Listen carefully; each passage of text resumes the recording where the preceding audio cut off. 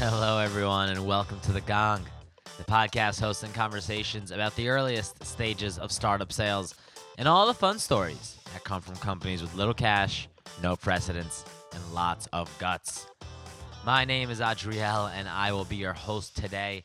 And I love today's episode because it is always so fun to talk to a current active founder or a head of sales on this podcast because they get to share the things that they're working through as they work through it.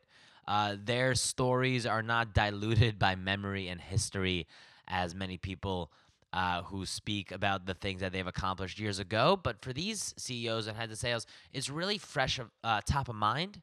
It's fresh, and they get to share the challenges of what they're working through right now, the strategies that worked just last week, and maybe some of the plans for the future. And then we get to revisit that and see how they do. And today's guest is awesome. Her name is Liana Cohn. And Liana is the CEO and founder of Switch, which is one of the leading jewelry rental companies and really one that started the whole jewelry rental market a few years ago. You can check them out at joinswitch.com. And Liana is incredibly thoughtful about how to give her customers a top-tier experience and what that means for acquiring more of the right users in the right ways.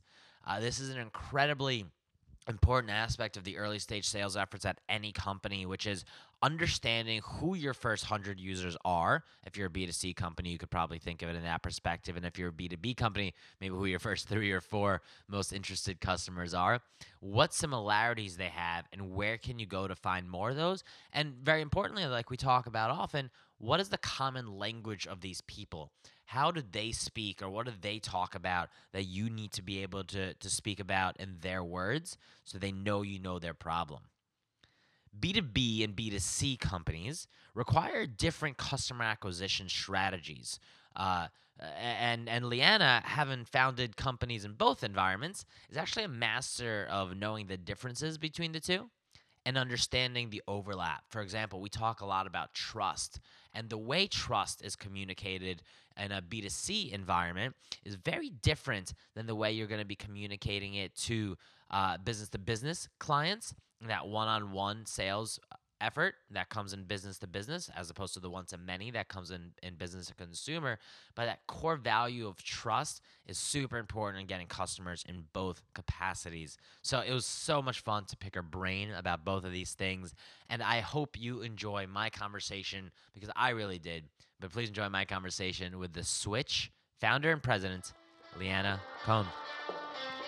Liana Kadisha Cohn. Yes. Welcome to The Gong. Thank you.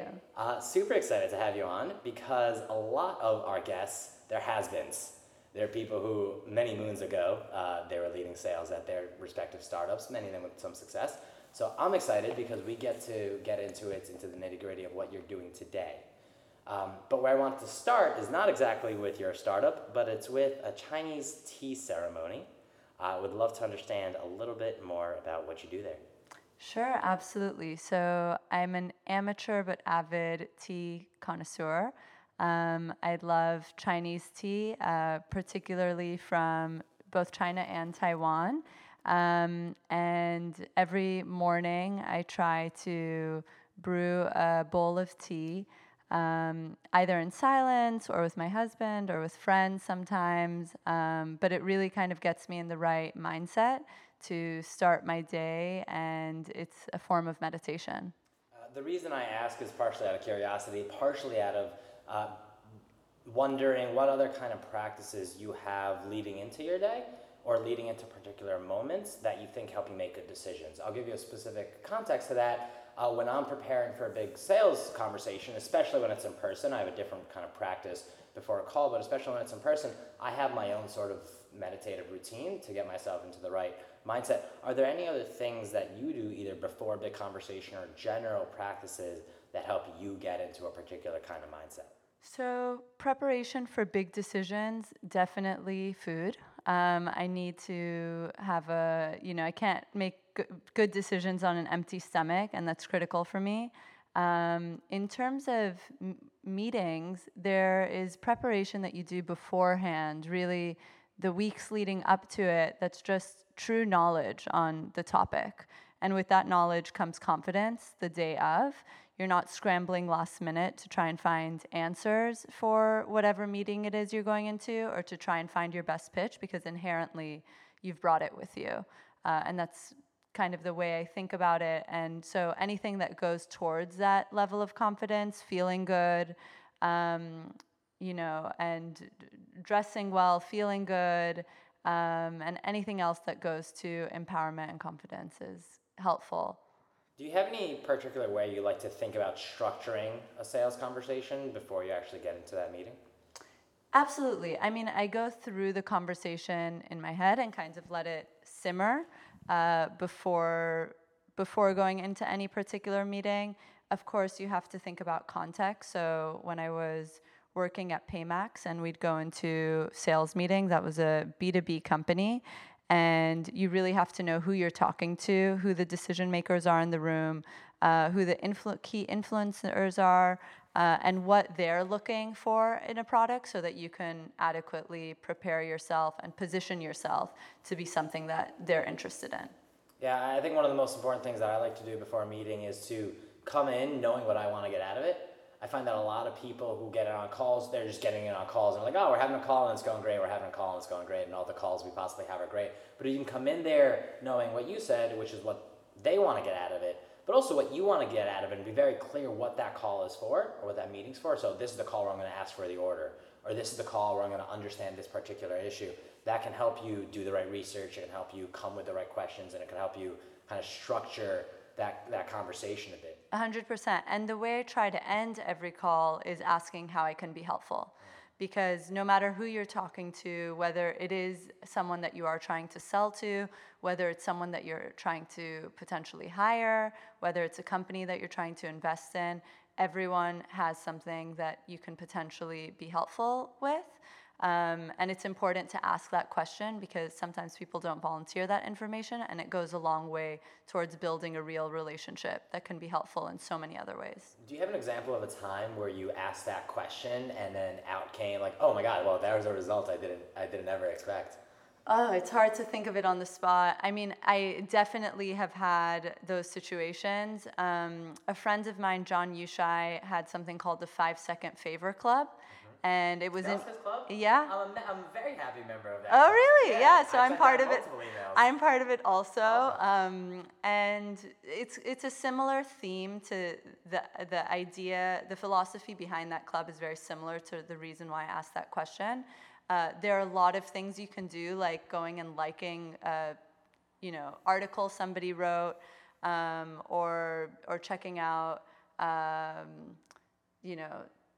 someone's website and providing feedback, or just sharing certain information among friends if you're in the person's demographic, or helping, hire someone. I guess probably one of the most helpful ways, one of the most helpful times that I've worked with someone and asked them this question is when they asked me, they were looking to hire for a specific position. And I had a friend who kind of fit that role, and they ended up hiring them. And so with just a simple question, you can get, a lot out of it. Yeah, I find that sometimes when a startup is speaking with a much larger company, that larger company who's used to having all these resources might, if you say, how can I be helpful, might ask for more than you're able to give at times. And it's very tempting to want to give those things. And I'll be quite specific. I work in autonomous vehicles. We talk to the largest fleet owners in the world. Name a company that's got 1 million trucks, and we have some sort of conversation with them. So sometimes when I've gotten in and ended the conversation with how can I be helpful, they say, oh my God, you got to come speak at our thing. You got to help us write up this report. You got to provide this bit of information. You got to talk to my pal this. And it's all interesting conversations that feels like progress, but it's not actually getting you any closer to that progress. How do you think about managing the balancing act of how can I be helpful and truly being there to be helpful, and then recognizing that you've got limited resources and you need to be super focused, and you eventually, if you're helpful enough, need to ask for that order? Yeah, I mean, I think it goes a long way to be helpful. I don't think actually placing too many boundaries is the key.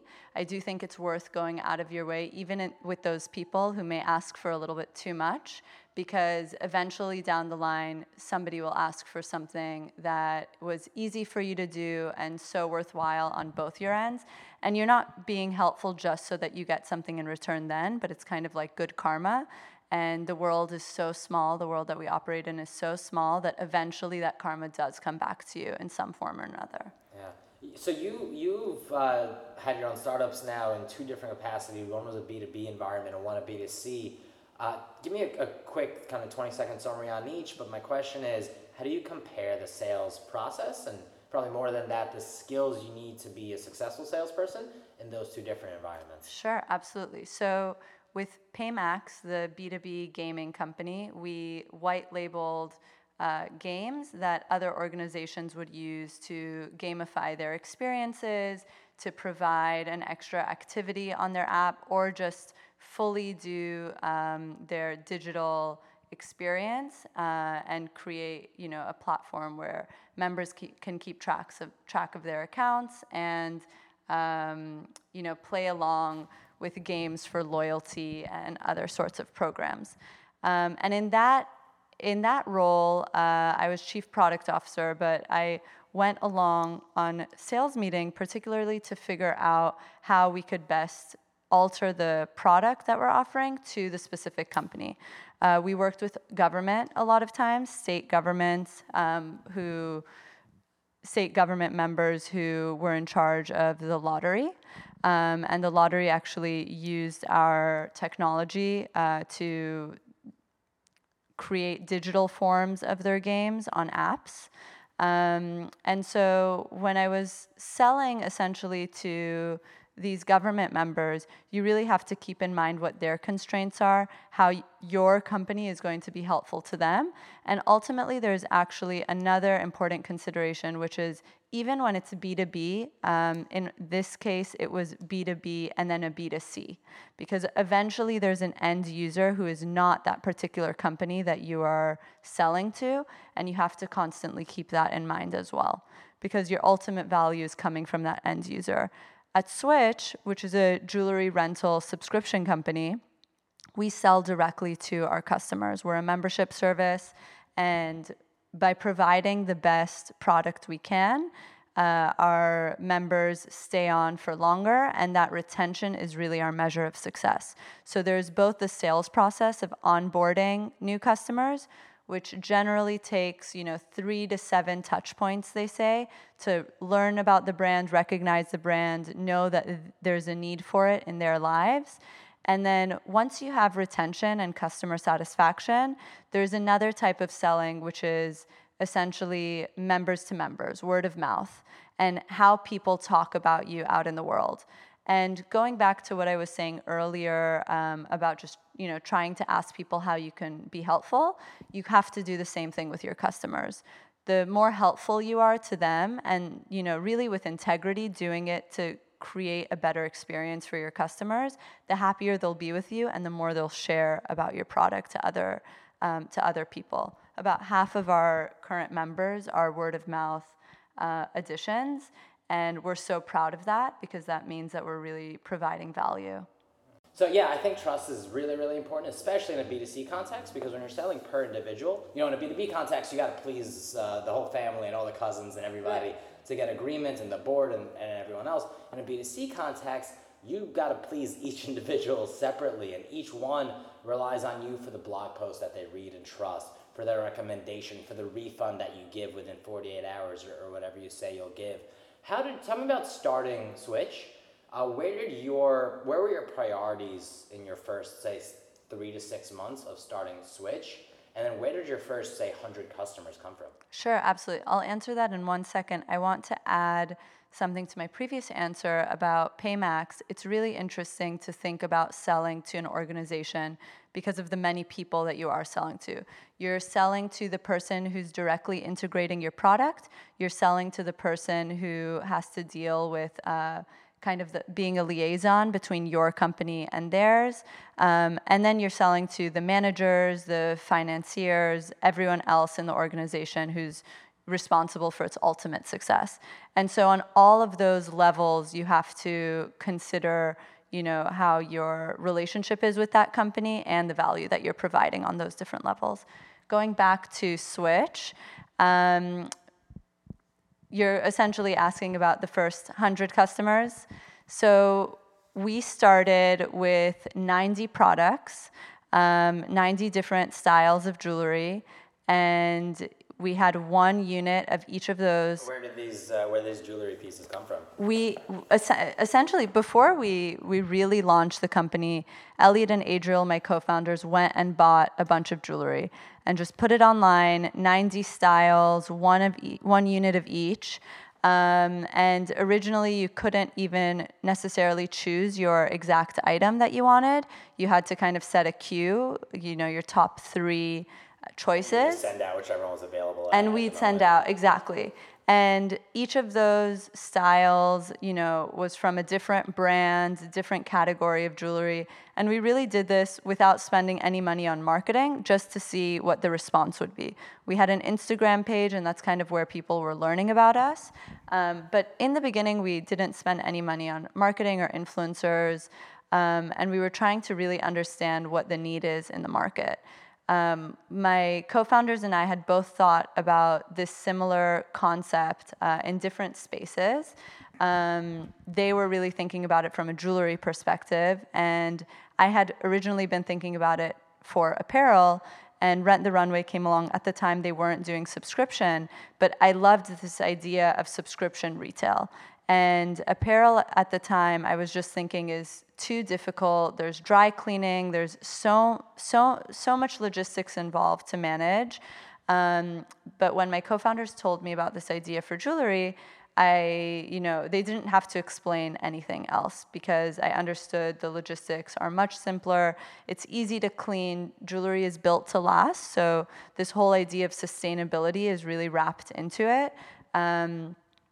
Jewelry is meant to last for generations. So it's very easy for our customers to be sharing this closet, because, it feels very natural, and the jewelry stays very well maintained, which is really the goal of quality jewelry. People are meant to pass it down from generation to generation, but we're living in an era where people are very used to the idea of impermanence and wearing something that they want in the moment that they want it, based on how they're feeling in that moment.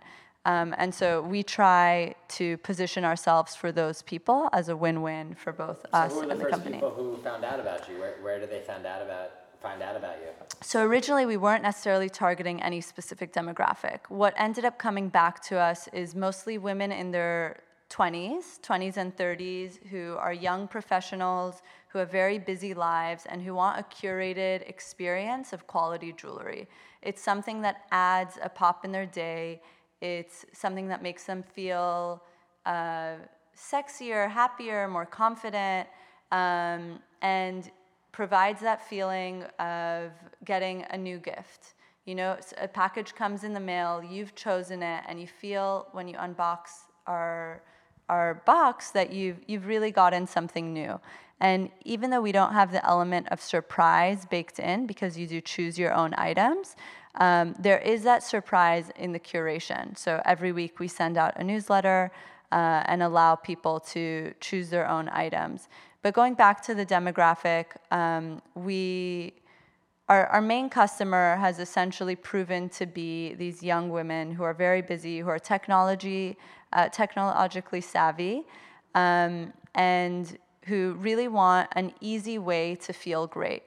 They want the hard work to be taken out of it. They also are very conscious about how their purchases are affecting the environment. Sustainability is important to them, and we've taken a lot of steps in our company to make sure that we're energy conscious as well as trash conscious. You hear a bit about what you had no idea who the customer would be in the beginning. Right. A few of them came to you. They're all sort of similar in some ways. They all had the same complaints and the same enthusiasms and the same worries. And you brought that back into the kinds of products you should build. Absolutely. There's this idea in design thinking that you start from empathy, then you go into ideation, you make a prototype, and you test it, and then you have to go back out. And there's a very similar thing you do with your customer. You kind of want to see who gravitates towards this product, learn more about them, what their needs are, test that, and then actually go very narrow into that demographic, which is, I'd say, where we are right now. And then you kind of go back out and see, well, who else fits That's this? actually, I'm so glad you brought that up. That's my favorite topic of conversation, Yeah. is going narrow. Because I think so many founders, especially the ones who want to throw a visionary in their title, don't want to go narrow. They refuse to go narrow. Going narrow is compromising on their vision. Going narrow is the end of everything that they want to build. And I think that's the most frustrating thing I could ever hear, because I see going narrow as the first step of a giant ladder where you don't even know where step 6 is. You just got to make it up the first one. Absolutely. I would much rather create a brand and a company and a service that fewer people love and adore and can't get enough of and can't stop talking about, than be something that's just not exciting for a very large group of people who just happen to be customers.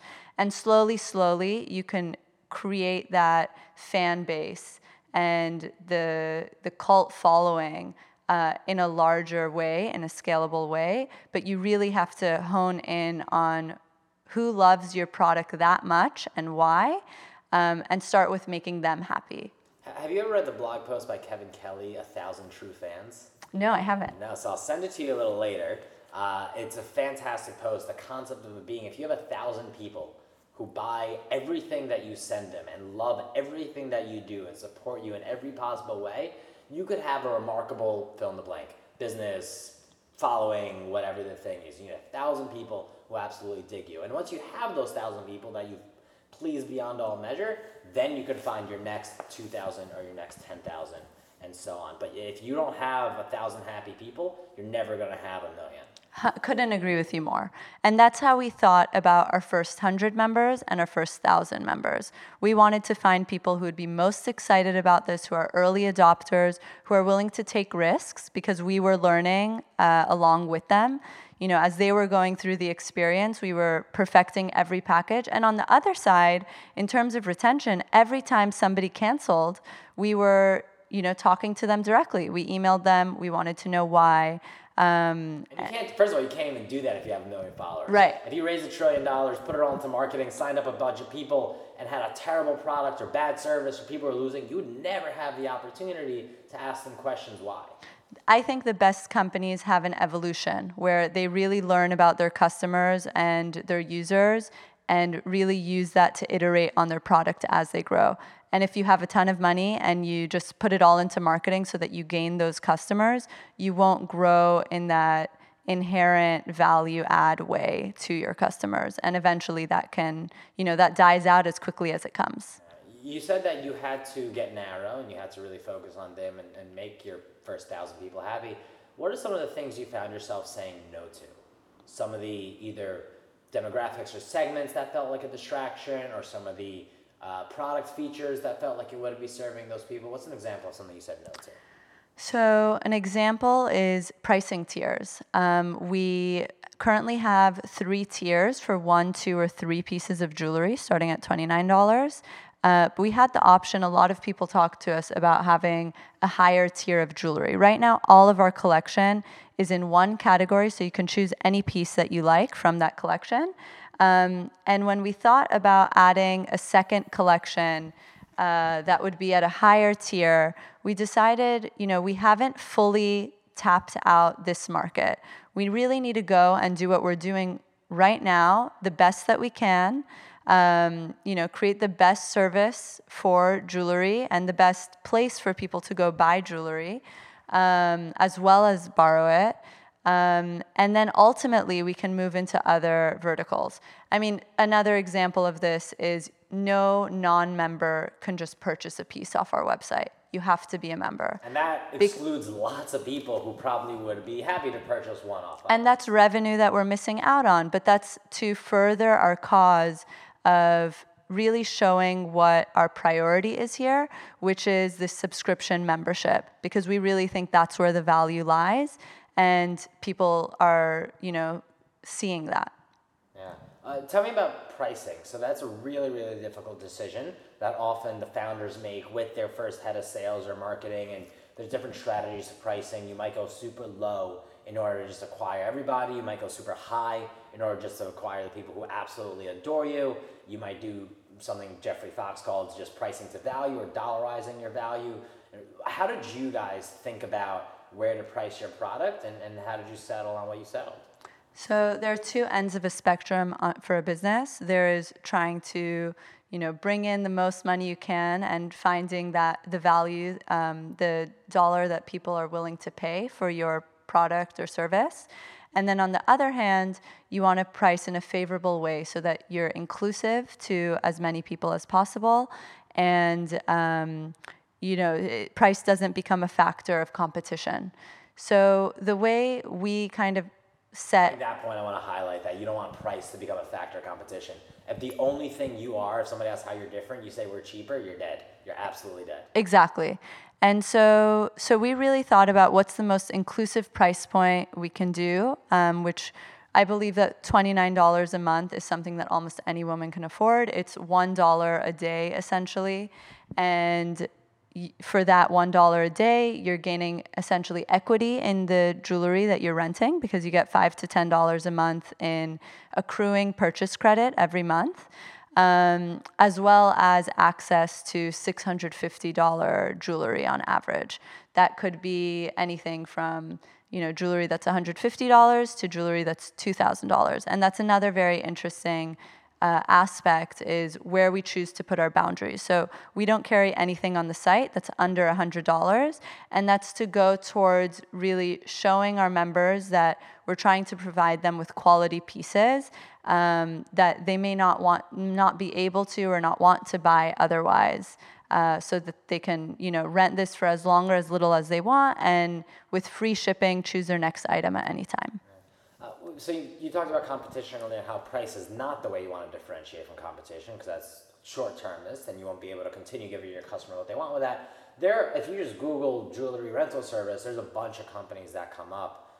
How does Switch differentiate, and where do you emphasize your differentiation? How do you acquire users in a world where there's a lot of companies that come up if the only research you do is type in jewelry rental service? Right. So I think we've been doing an incredible job at differentiating ourselves just as a jewelry rental service, because I'd say we're providing one of the highest values for a membership rental service in terms of the types of brands that we offer, the type of jewelry we offer, real diamonds and gold, Chanel, Hermes, Dior brands, those being vintage.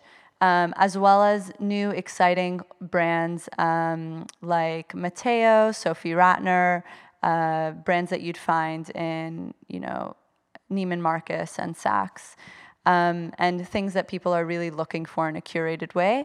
But on the other hand, we're at a low enough price point where it's not cost prohibitive, and it makes financial sense for someone to come and rent this jewelry. Because essentially, instead of buying this $700 piece of jewelry, you have 2 years or more of membership where you have unlimited free switches.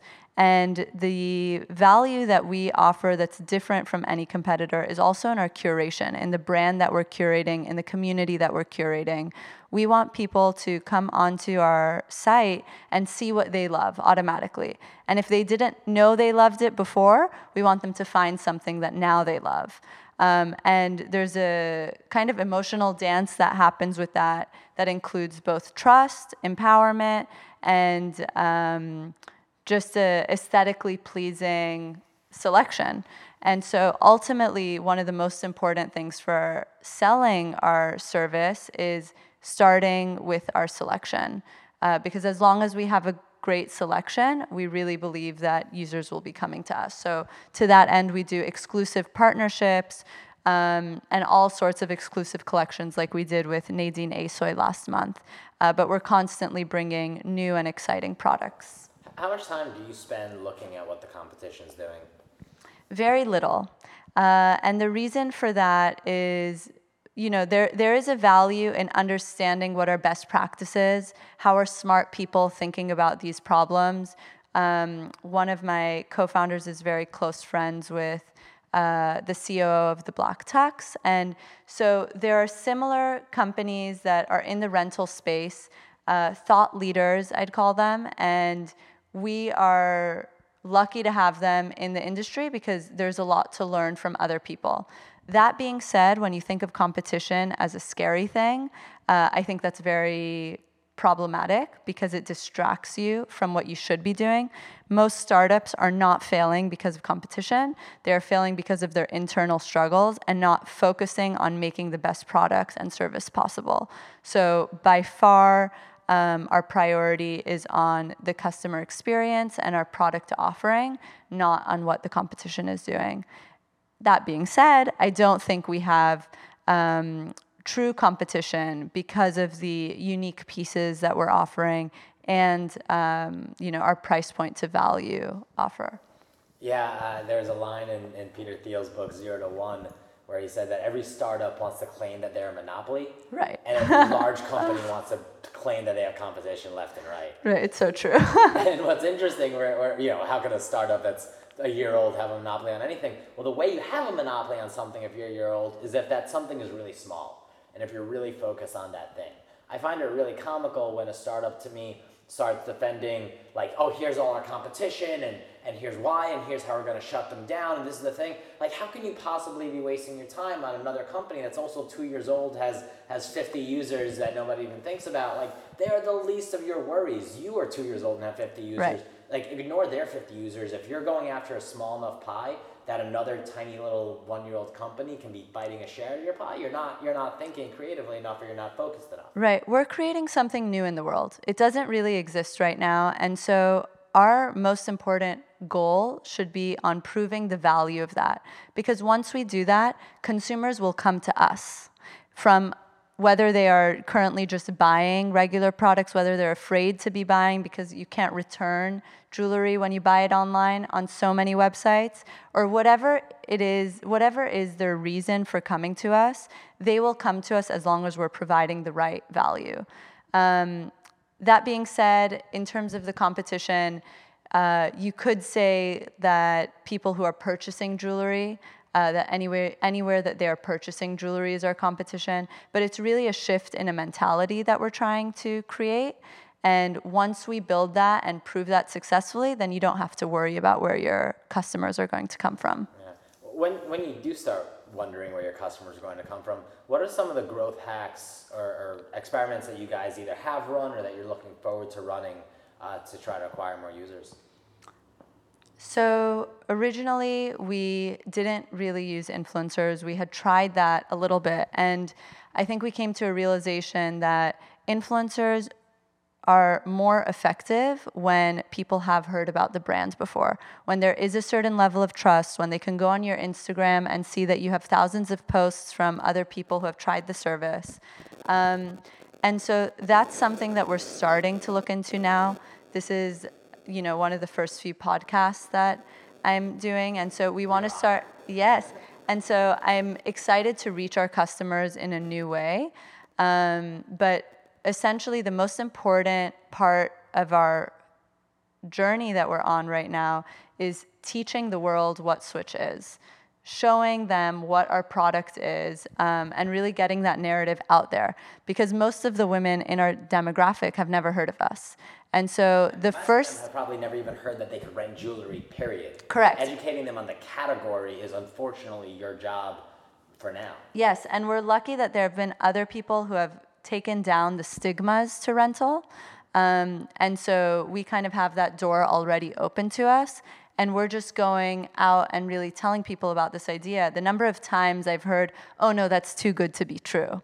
Is it really that, is it really that price for what you're getting? And after trying the service, they'll upgrade to more pieces at a time. And anyway, there are a lot of things to consider, but essentially, we try and find our customers wherever they are. So we have done guerrilla type marketing in person, but the thing we're really focused on is getting the narrative out there, getting these authentic experiences out there. We do have some influencers who are also just just using our products and their paying customers because it makes so much sense for their lives. Yeah. Awesome, Liana. This has been a ton of fun. I want to switch very quickly to a few rapid fire questions. Great. I'll ask them quickly, but you can take your time to answer them. Are there any book or books that you've gifted a lot, either about entrepreneurship or sales? Yes. Hold on, I'm forgetting the name. I want to look it up so that you have it. All right, while she looks it up, I'll tell you about the book I'm reading now, which is this Challenger Sale. The premise of it being that your client is not just buying your product, they're buying your intelligence. And so that has been a really, really interesting thing. And actually reading this book, I've been running a few experiments. I had a call today, and instead of doing all that relationship building, asking them questions about their biggest problems and that standard, I experimented with being a little bit pushier, and we'll see how that ended up. I'll let you know next week. I can find it right now. After all that. but I will say one of the recent books that I read that I love, it's Anti-Fragile. It's a not necessarily a business book, but I do think it's very relevant to entrepreneurs in the sense that we're living in a world today where people are extremely sensitive, and you have to kind of build a thick skin to make progress in the world. So it's just a kind of more philosophical book that I found very insightful for my life as an entrepreneur. Is there a sale? We'll get back to the book later. I'll mention it in the show notes. Is there a sale that you are particularly proud of landing?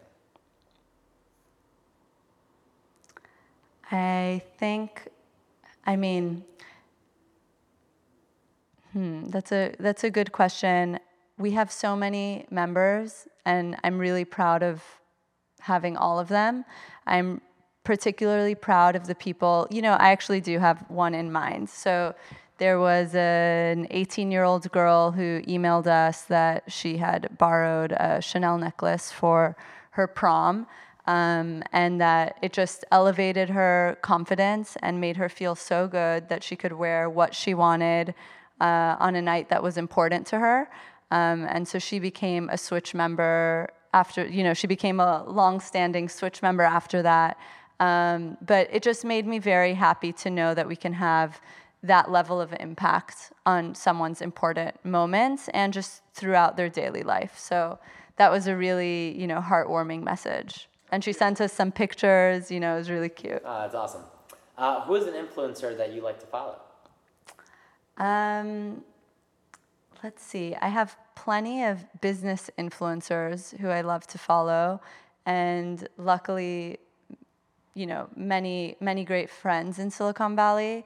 Austin Allred, the CEO of Lambda School, I follow him on Twitter, and my husband was actually on the board of his company before, but I think he's posted really inspirational things, both about being an entrepreneur as well as just kind of life hacks and, trying to create success and happiness wherever you go. I love it. The reverse of that, who is an influencer or celebrity that you really want wearing Switch jewelry?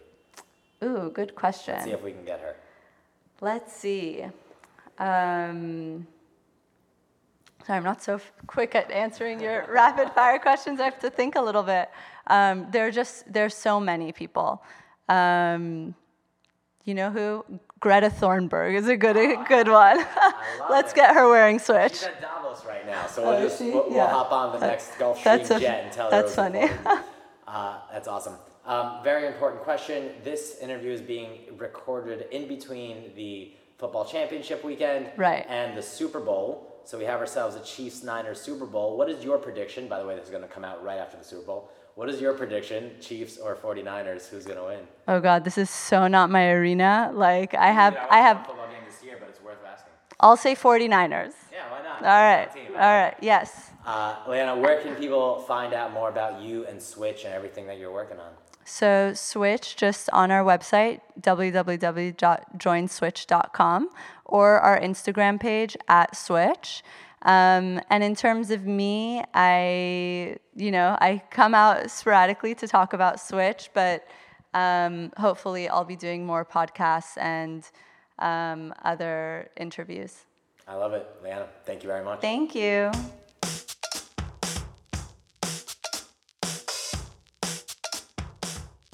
Well, there you have it. Liana Cohn, ladies and gentlemen. If you want to learn more about Switch, check out joinswitch.com or find Liana Cohn, that's C-O-H-N, anywhere on the internet.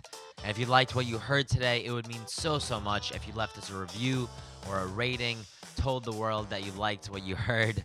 Or you can find me all over the interwebs at alubarski2. Reach out on Twitter, Instagram, or LinkedIn. Always happy to chat. Happy selling.